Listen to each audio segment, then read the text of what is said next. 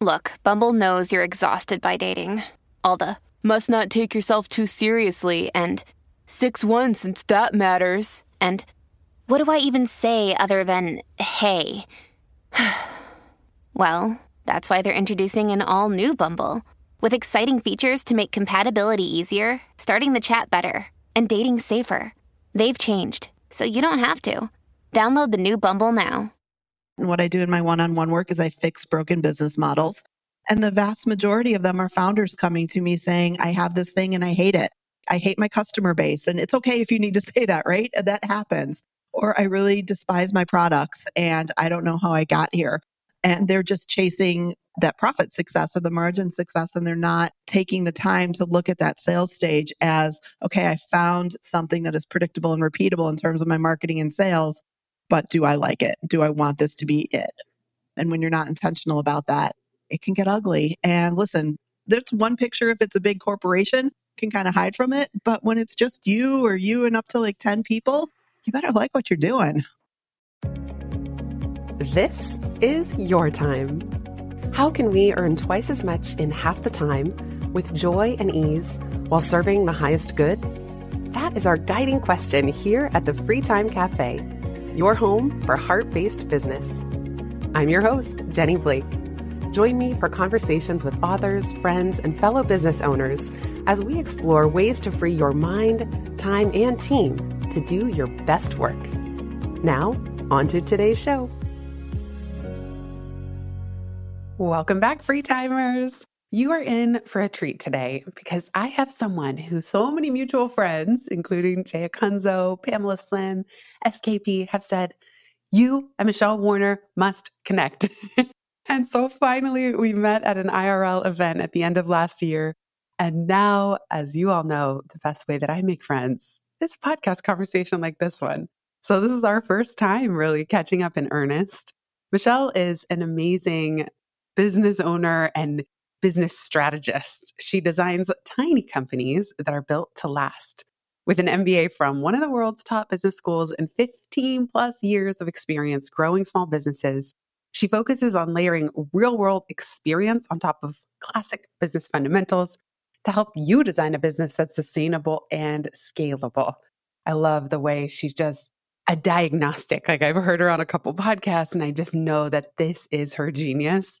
She grew her first business to over 7 figures, and these methods that we'll talk about today are what she's used to help over 300 CEOs create businesses that work for the important stuff: profit, energy, passion, and time. She's the creator of Networking That Pays, the introvert-friendly, always awkward-free connection system to bring in reliable leads, consistent referrals, and meaningful connections for your business in just 5 minutes a day. Michelle, welcome to the show. Oh my gosh, thank you so much for having me. I'm excited to catch up properly. Me too. Okay, I actually want to start with Networking That Pays because I went to your site and there's so many things from that course that I love. And I saw that it was priced at $497. And I thought to myself, I know Michelle had a good reason for that pricing, because a lot of people, you might have a little freebie and then you might have a mini course that's $20, but I feel like there's something strategic about how you set this up. So maybe we could just start in that random place. Absolutely. Networking That Pays, it's a passion piece of my business in that it's something that I had to learn in my first startup, and I had to learn it very painfully because I'm an introvert. I do not love networking. And then as I was working with one-on-one clients in this business, I realized they all needed those skills. And then fast forward, I was training some folks in some of my friends' courses to do some of this work as well before I ever thought about creating it as a course. And my friend said, you need to make this as a course. All of my people desperately need it. And if you don't make it, I'm going to start stealing it. And I heard that from a couple of friends who I was just training all of this material on. So I got it into a course, and it's a little bit, again, of a passion project and something that I want to have accessible so that people who are taking other business courses, are learning how to grow their business in other places, can have this skill set, because it is going to make all of the strategies that they learn either from me or from my friends and collaborators work so much better. So it's kind of an add-on skill that you wanted, and I wanted it to be accessible. I love that. And within the realm of accessibility, I mean, this is putting the cart way before the horse. Yeah. But how did you decide to create a kind of starter course that was what I think is a sweet spot of pricing, let's say $4.97, rather than even something I've experimented with in the past, like $27. Oh, fair question. So I wanted it to be complete information. And also, my business is not set up to sell courses, to be completely honest with you. And we can get into that in terms of how I market and how I build my business. And so, frankly, I don't have the systems. I don't have the ability to have something that would be a little bit of a teaser course and then upgrade you maybe to the more complete information. So I just wanted the complete information out there in a way that we can insert it. I license it to a lot of folks. So the way that it's kind of easily insertable, but also it's a one-off and you can get in there. I'm going to support you in that networking. And also I don't have to build the rest of my business model around making sure that that funnel, quote unquote, works. That is music to my ears. I love that. Like it's not A leading to B and C of a digital course universe. This is it. You want it to be quality and complete. And I love what you just said that you license it. Tell me more about that. Well, again, what I found is that this is a skill set that makes all of your other strategies work much better in marketing. I am a firm believer that if you have a proper network and that you've been intentional about how to build that thing and you've gone through kind of networking science and you understand how to think about a network, that your business is going to be the average of your network. And I want that to be accessible. But also, if you are learning how to build your business in any other kind of course, right? We have so many small group coaching programs, so many other programs. They don't touch networking because it's difficult and it's hard to teach and it takes them off of the path of everything else that they're doing. But if you insert this course into that curriculum and folks can have it as supplementary information, it makes the results of all those other courses go much better and look way better. And so it's kind of fun to be able to insert this as a licensing, again, supplement where the leader of those courses can say, hey, if you also get into networking that pays, or I'm adding networking that pays to your curriculum, all of the core stuff that we are learning, it is going to be so much easier to be successful. And how does that work on the back end? Are they pointing people to you and then getting a referral commission, or are they actually baking it into their own material and then they're paying you a fee anytime someone goes through their larger body of work that includes that? Yeah, we actually have both options. So some folks want to offer it, but don't want to do the maintenance. So then we just have more of a traditional commission fee, affiliate fee, if you will. They put their folks into the course and I support them from there. Others do bake it into their curriculum and we have a separate licensing deal where they can get the content into their courses directly. One of the things you shared in your fantastic conversation for the Off the Grid podcast, I'll put this in the show notes, on leaving social media without losing all your clients. You referenced an HBR article on the 5 stages of small business growth. And you said this is like fundamental to your practice and that a lot of business owners are trying could be interesting strategies, but at the completely wrong stage of their business. And so this morning, preparing to chat with you, I went and looked at that article and it is indeed so epic. Yeah. I'm going to put that in the show notes too, but I would love to hear how maybe you could give us a little overview of the 5 stages and where you think most small business owners, like with Delightfully Tiny Teams, where do they go wrong in terms of misaligning with one of those 5 stages? Oh, this is one of my favorite topics, so I'm happy to get into it. This was seminal research from Harvard in the early 80s. And so at that time, when they defined these 5 stages, it was for very traditional, maybe family-owned manufacturing. So I've adapted it to the tiny businesses we have today, probably online-based, service-based. And I think of the stages in a very similar way. I've just kind of given them different names for what people are experiencing now. And I'll talk about the first 3 stages because that's where most folks are who have solo small businesses or small businesses, let's say up to like 10 million in revenue. And those 3 stages, as I define them, are validate is the first stage. Are you providing value to people? Are you useful? And then you have the sell stage where you are looking to build repeatable and predictable marketing and sales. And then you have the foundation stage where you are doubling down, you're building your systems and processes, starting to look at culture, starting to look at team more seriously. So those are the 3. Where I see people screwing up is either they stay and validate for way too long. And they think that everything has to be perfect in their business before they're really allowed to dive into the very messy job of really figuring out how to consistently market and sales. So they think that they have to have a perfect product mix. They think they have to know everything exactly. They think they have to have the product at its absolute final point. And as you know, Jenny, those points never exist. You're never going to be final. And so validate is really about just, am I generally useful to the people who I want to provide value to? And then you need to get into a sales and marketing mindset really quickly. And I'll talk about that in a second, why you need to do that. Other mistake I see people make is they go to foundation way too quickly. Whereas they figure out one thing that's working in marketing and sales, they have some luck with a launch, they have some luck early on, and then they immediately double down on that model and they start building a full team, start building full processes around it. And of course, maybe then something in the second round or third time through goes wrong, but now they've committed to a model and it takes a lot to turn that train around. And so I love seeing people spend a lot of time in the stage 2, that sales stage, because what it really is, it is a stage of finding product market founder fit, right? As you build repeatable and predictable marketing and sales, what you're also doing is you're figuring out, do I like how I'm presenting my product suite? Do I want to do one-on-one work? Do I want to do a program? Do I want to have a course? Do I want to build an agency? You're figuring all that out as you market and meet different customers. And at the same time, as you market, you meet different customer bases. And you might decide you don't like some of them, and that's okay.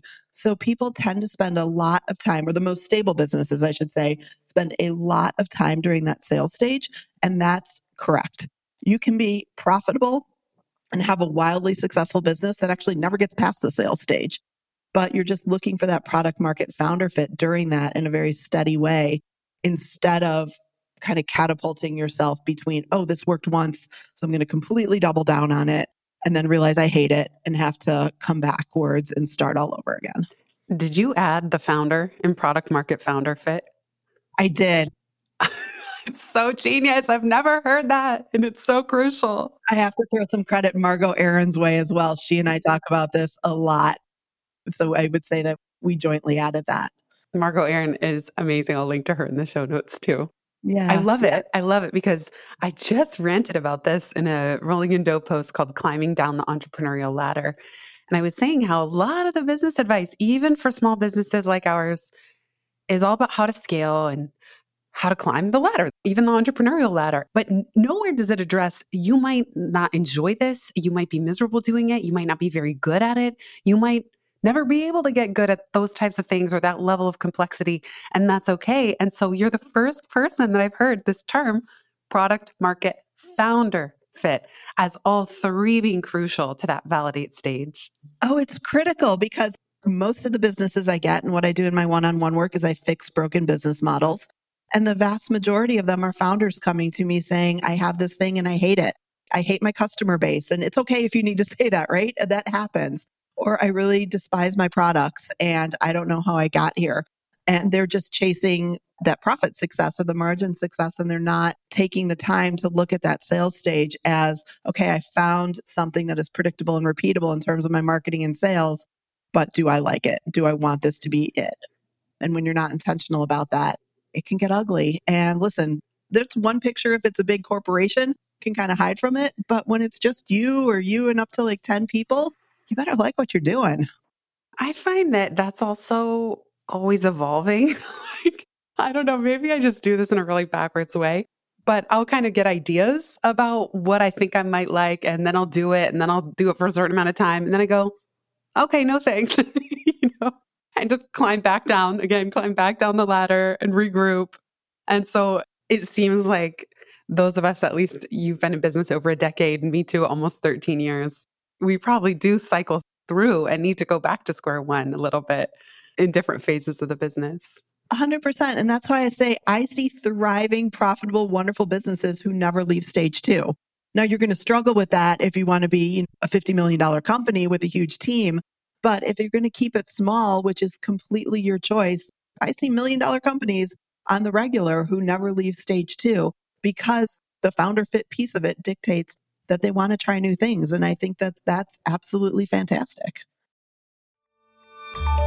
We'll be right back just after this.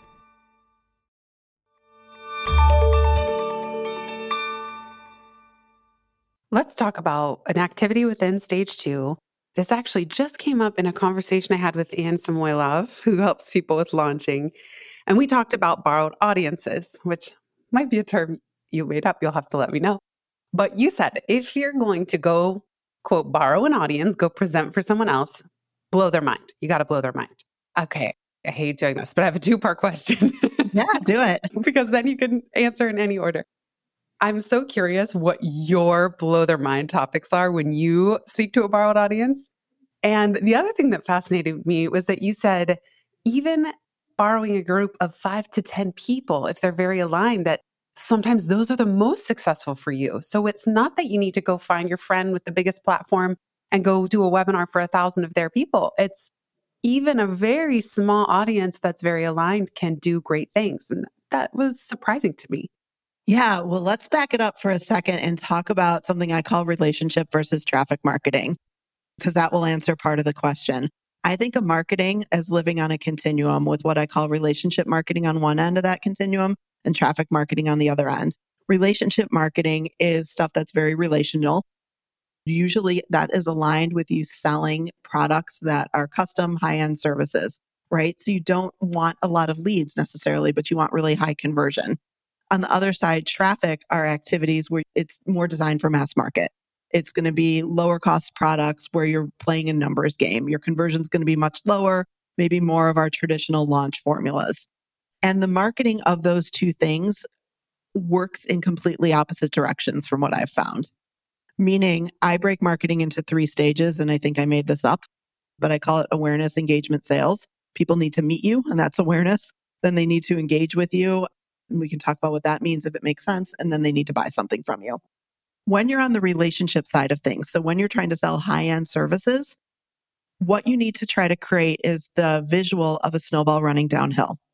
Meaning at that awareness stage, people need to have a really big moment with you. You need to work really hard. And I don't mean work really hard by hustle, but I mean, you need to have a massive impact. And I want you to have made like 80% of the sale by the time that awareness moment is over. So let's use the example you had. If you go and borrow an audience of your aligned audience, you need to say something to them that just makes them sit up and say, oh my gosh, I am all in.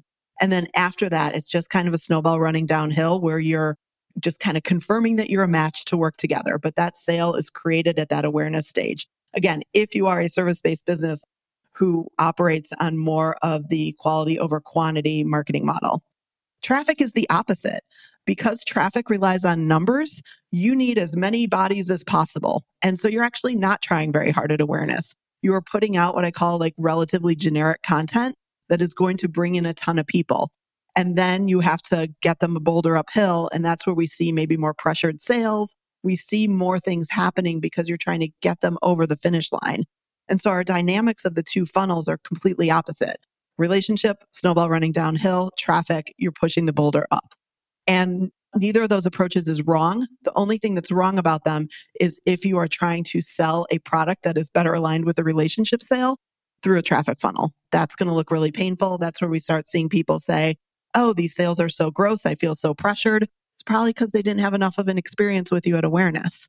And the same way, if you're trying to sell traffic, good luck getting on the phone if you need to sell thousands of products. You're not going to have time to do a sales call with every single person.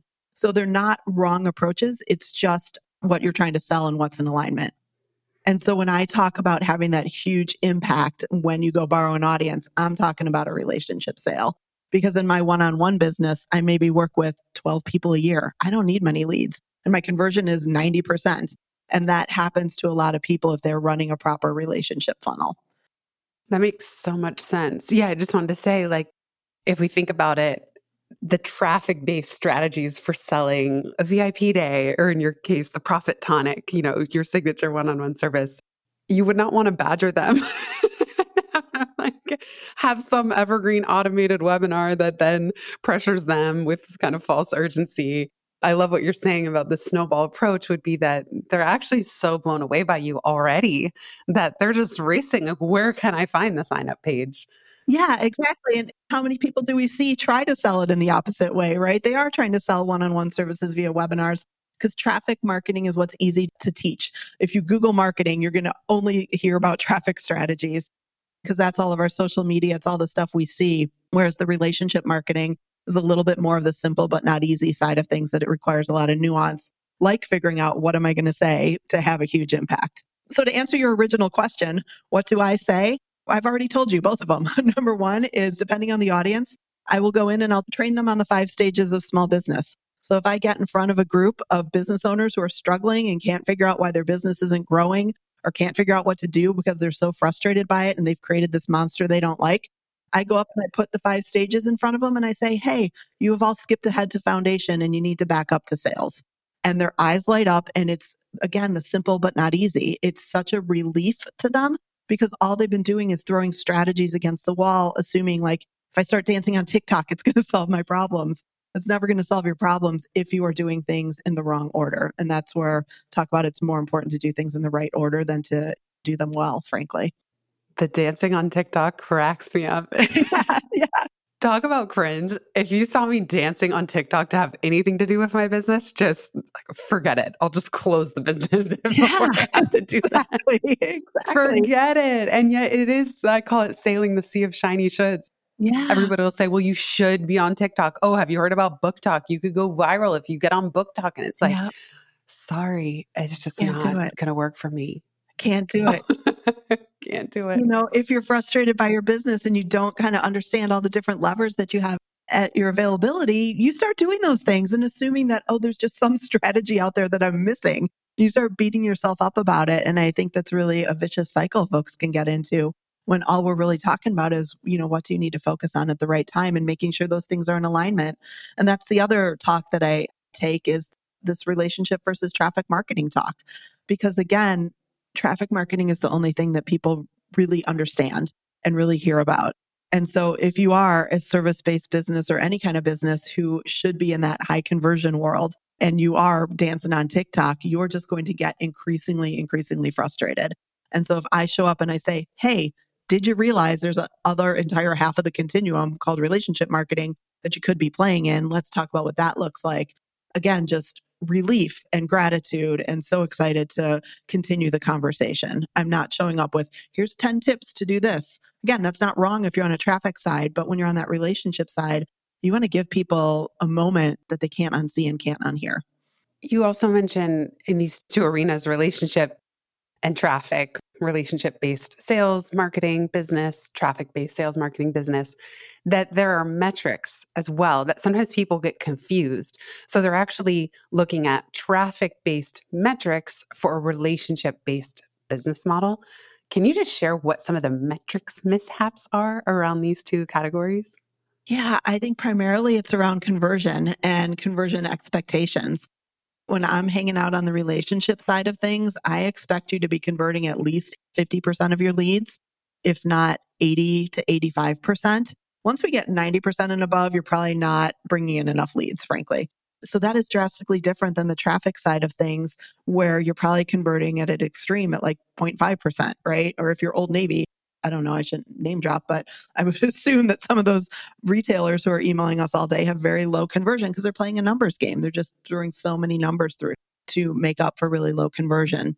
And so where we see, again, missteps is if you are trying to sell a high-end service and you're hanging out at 20 or 30% conversion because you're using a lot of traffic tactics, that's going to be really painful on your time because when we add up the number of sales calls that means, and the number of activities you're doing to try to get those people across the finish line, that is taking up a lot of your time. And the same way, if you are trying to sell something that is a traffic product through more relationship tactics, you know, through doing more things in person, spending more time with people, that's also going to be really painful because you're just such a numbers game that now you're, at an extreme example, you're on the phone with somebody for 15 minutes to sell a book, right? And you can't sustain either of those models. Another thing you do that I love as it relates to relationship-based business is you have a free monthly Q&A. Yeah. And this is something that I saw Pamela Slim do back in the day. And I always thought it was such a good idea that, let's say somebody loves this podcast episode that they listen to, or they do buy your networking course. You have this kind of catch-all moment once a month where people can show up, engage with you, ask you questions. It's called Tiny and Strong Table Talk. So I'll put that link in the show notes. I would love to hear how long you've been doing this and what you think are the biggest benefits or just what you've learned in doing these. Absolutely. I've been doing them. Don't quote me on this, but I think it's been about 2 years now. And again, this kind of comes back to how I create my relationship funnel, where I go and speak, I borrow audiences. and that's my awareness. I go speak to other people's audiences. And so I need a way to invite them into my world. And I know that when I go borrow an audience and blow their mind with one of these models, that they need a little bit of time to process that. And they are going to start questioning, am I the special snowflake? Does this really apply to me? How does it apply to me? Right? They're trying to wrap their brains around this new reality they have been encountered with. And so I invite them once a month, like, come, let's talk about this. Let me review the model again. Let's answer some questions. And it just helps them wrap their brain around the fact of what I shared in that original talk. So if I got them to 80% of the sale in the original talk, now they can come to that and they can really get in the weeds with me, understand how it applies to their business. I call it helping them define their reality. I think that's really important. And then they feel really assured that, yeah, okay, what she said not only blew my mind, but it does really apply to me because now she has looked at my individual business. We've kind of talked about it after I've had a few weeks to process this. And now I see the vision. So let's go do it.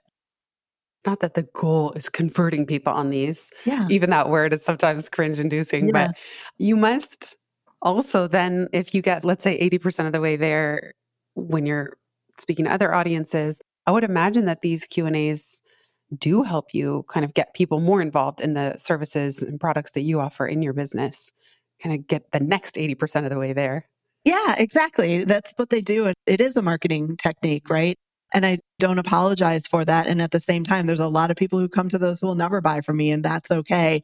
But I know that it's critical for the people who do want to work with me to have that experience. So it's fun for me because I try to have my information accessible, but it's not always. I don't have tons and tons of courses. So if you can't invest in working with me one-on-one, this is a great way to come and understand a little bit more and get more information and start to learn how to kind of apply it yourself. And if you are considering working with me one-on-one, then it's a great way to understand really specifically how that applies. And it's just the fun way for me to talk through things because we can get into the weeds of it. I don't do well at keeping it up at a really high level. Like, I want to hear your exact issue and let's really get into the weeds and talk it through. And I know that that helps the rest of the audience because they're all experiencing the same thing. Do you have any particular way that you structure these? Or is it just whatever people show up with? And also, do you have any particular, here's how to work with me, or closing? So I'm curious about your opening, middle, and end of these Q&A calls, if you have any set things, set elements. Sometimes they are just open Q&A. And sometimes if I see somebody struggling with a concept, or if I've been talking about a specific concept a lot, and I know a lot of people it's probably on their mind, we'll do maybe a 10-minute quick overview of the model. And I'll do a little bit of a teaching moment with a couple of slides, right? Not webinar style at all, but just like, hey, let's review what relationship marketing means. And let's review that dynamic of the snowball running downhill, something like that for 10 or 15 minutes. And then we'll get into a discussion about that and any kind of questions. So I kind of alternate between the two, just depending on where I've been, what I've been talking about, what I know my audience is thinking about at the moment. And occasionally we'll bring in guest speakers as well. And then at the end, I very rarely pitch anything. Again, it's kind of taking care of itself. Although a couple times a year, I do teach a boot camp on these concepts. Again, if you can't invest with me one-on-one, I just love to try to find an accessible way to get information out. So I do teach a relationship marketing boot camp, again, like 2 or 3 times a year. So if that is coming up, of course, I will mention that the wait list is opening. It's not really a hard sell. It's more of a, hey, boot camp's coming up, so watch out because those tend to sell out really quickly. We'll be right back just after this.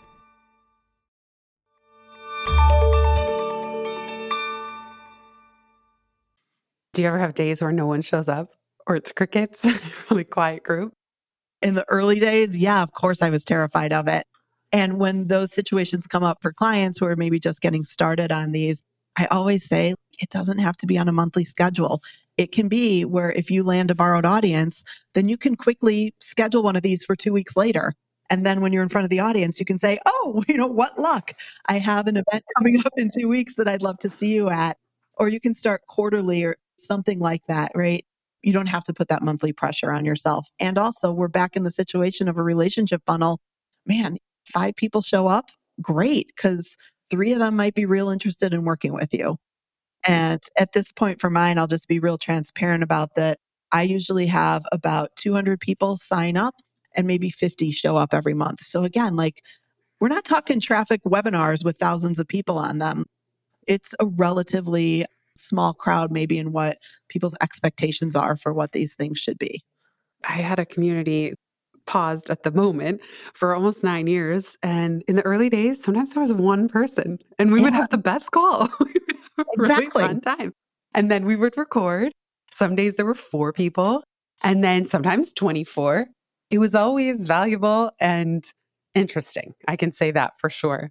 Yeah, this actually happened to me yesterday. I run a monthly call for my Networking That Pays course. So this is more inside of a paid program. But again, usually 15 people are there. And yesterday it's getting started and there was only one person in the waiting room and I didn't know the person. I was like, ooh, this will be a different call. And I don't know why that happened still. I was quickly checking my email. I was like, did the reminders go out?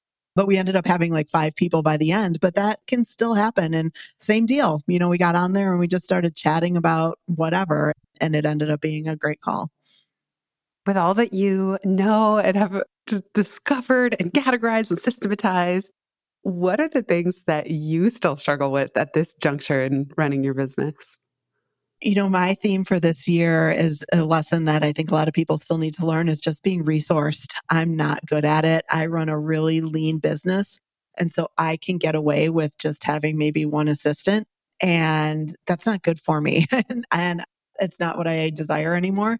And so I'm really leaning into looking at what does it mean to have a lot more support than I am used to. And when you say one assistant isn't good for you, tell me more. Oh, there's just a lot of things that I'm doing that I don't need to be Okay. doing.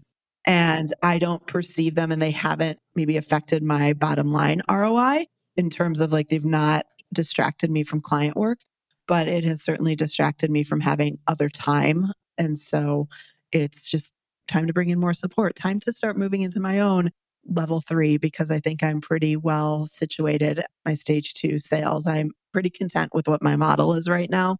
And so looking at how to double down on that and just make it work a little bit better. We might have already covered it, but being that you are a business model genius, why do you think it is so hard for tiny business owners to land on the right model for them, like that product market founder fit? Why is this so elusive? I don't know, just the biggest themes that you see. Yeah, I will keep this as short as I can because I love this topic. But to me, it comes down to maturity level. And I'm not talking intelligence or anything, but just what you learn as you build a business. When you are a small business, you grow up so much as a founder every single time you do something.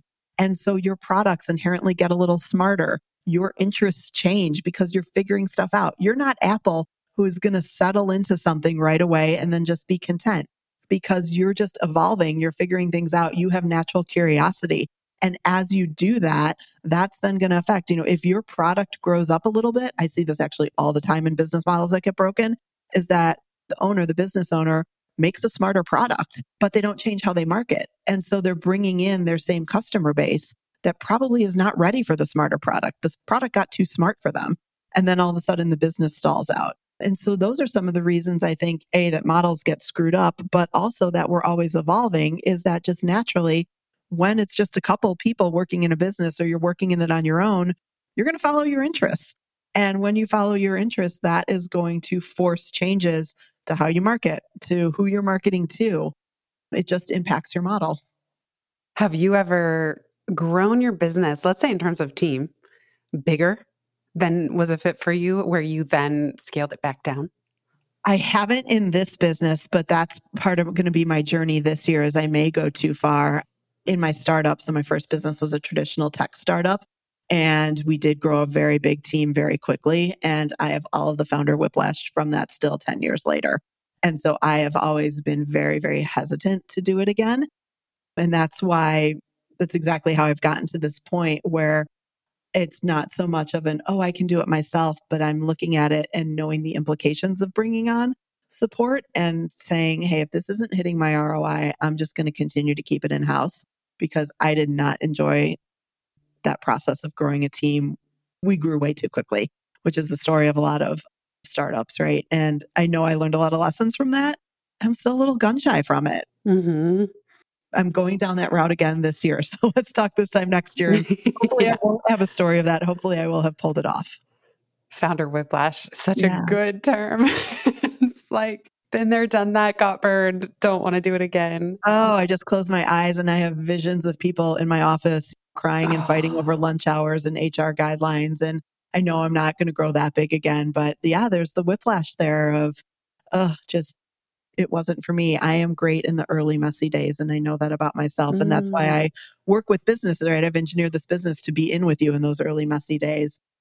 But I have to learn those own lessons myself to get some support and be able to show up in the way that I want to show up in all aspects of life. I love that you just said that. I can relate so much. I'm great in the early messy days. Yeah. That is so true for me too. And I feel like I must, even subconsciously, just keep myself in an early messy stage of my business. Because even with pivot licensing, I've written some dope articles and I did a podcast of why I stopped trying to sell the pivot part of the business. I'll put them in the show notes. But long story short, I reached this point where the logical next thing was to create a sales function to do outbound sales for corporate licensing clients. And I couldn't do it. I just could not talk about founder unfit. Oh, I'm sitting here shaking just thinking about it. Yeah. Yeah, I was like, I built this beautiful IP. I'm so proud of it. It's done great things. It has blue chip clients. And yet, just imagining taking it to that next level, what it needed was somebody other than me. And I would have needed to bring in an outside CEO or sell that part of the business. It just, all of it made me cringe. So I just kind of set it aside. I don't mind inbound sales and requests, but I realized I need to stop pretending that that business is going to work for me, even though it's very lucrative once those contracts do come in. I love that you said that because actually the event we were at together, IRL, I don't know if you remember that I had this experience because I know that I have scaled a business before. So I have always put myself in this position of saying like, oh, when I'm ready, I will do it again because I've been there. I can do it. That's what I should do. And it was that event that we were at that I finally said, I don't want to. I know what enough is for me. And so we'll find out if I know what appropriate support for that looks like of just this version of the business that keeps me very happy. It doesn't need to scale into a quote unquote like company again. It's great as it is. And just even making that decision unlocked 4 years of me shaming myself as to, oh, when are you going to get around and do this again? Totally. And it's easy at events like those. This is a business kind of mastermind meetup with 40 epic business owners.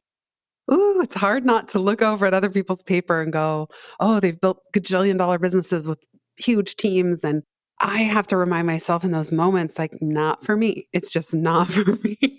And that's okay. It's like, sometimes at those, I just feel like I snuck in the side door and I don't belong because I don't even have those ambitions to get there anymore, even if at one time I thought I did. Yeah, I remember when I had the clarity, I was actually in a small little breakout that we were just talking about building teams and everyone was talking about their team. And it was in that moment where I just said, nope. So at the end, we were going around, oh, what was your takeaway? And everyone's sharing their very valid takeaways. And mine was, I'm absolutely not doing this. And everybody was really supportive of that. And that's why I love those events where people appreciate and understand everyone's vision. But I had that moment as well. So with that aha moment and your founder whiplash from before, as you do grow in the tiniest way this year with your team, what will you keep in mind? What are you going to remind yourself, or how are you going to expand your team in a way that feels like that Goldilocks just right approach? I'm starting with an executive assistant, really redefining what a virtual assistant might be. When I had my startup, I had the absolute dream of an executive assistant. And so I have that vision. I know who that person is. And I've spent a lot of years saying, oh, I could never recreate her. And this year I'm determined to understand that there's more than one person in this world who can fill that role and find that role for me, because I know that that is the support that I want. That's a little bit more supportive of me and can show up and be of help and be a little bit of a vision partner for me. And frankly, start understanding how my brain works and meet me where my brain is at and help me in that way. All right. Well, we'll have to do a follow-up and hear how it's going. If you could give fellow delightfully tiny business owners a permission slip to do something differently or drop something altogether, what would it be? I'm going to go back to what I talked about earlier in terms of do something differently. Sequence over strategy, my friends. You can execute strategies perfectly And if you're doing them in the wrong order, it's not going to do a thing for you. So please take a minute and understand what you should be focused on in terms of your business before you launch into perfecting your webinar delivery or your podcast launch or whatever it may be, because you can do those perfectly. And if it's not at the right time, you're just not going to get the impact. So well said. And of course, you know where to go if you want help with that. You can start with Michelle's monthly Q&A. You can. And that wasn't even meant as a pitch. I just honestly think that is the most important thing that people need to know, and the permission slip that they need. I love it. Is there anywhere else that you want to send people to learn more or keep in touch? You can always hang out with me and come over and find me on Instagram or LinkedIn. I'm going to be a terrible social media person and not even know my handles, but we can find those for the show notes. I will be honest with you, you're only going to find me in the DMs. I don't post, but I love to connect with people in those ways. If you're always welcome to send me an email off of my website, but if you are a social media person, come and drop me a note either on Instagram or LinkedIn, and I'm happy to start a conversation there as well. Amazing. Well, Michelle, it's such a joy to get to finally connect with you. And big thanks to Jay and friends who have always been saying, connect with Michelle. So I'm just really grateful that we could do that today. Thank you for being here. And big thanks to everybody who's here listening. Oh my gosh, thank you so much for having me. And I echo all of the same comments and the friends who put us together, because I'm so grateful for that. Me too. If you've listened this far, you get a gold star. Thank you. Word of mouth is the most joyful way we can grow this show, and it helps us land interviews with the luminaries and insightful guests that you would most love to hear from. Please send this episode to a friend who might find it helpful. And for show notes and related links from this episode, visit itsfreetime.com. While you're there, make sure you're subscribed to the Time Well Spent newsletter. You'll get instant access to my tech toolkit, a continually updated list of all the software I use, along with the total monthly spend to run my business, where no one works full-time, even me. Visit itsfreetime.com/join. Remember, you are running the show. It's time for radical reimagining, and everything is up for grabs. Let it be easy, let it be fun, and build with love.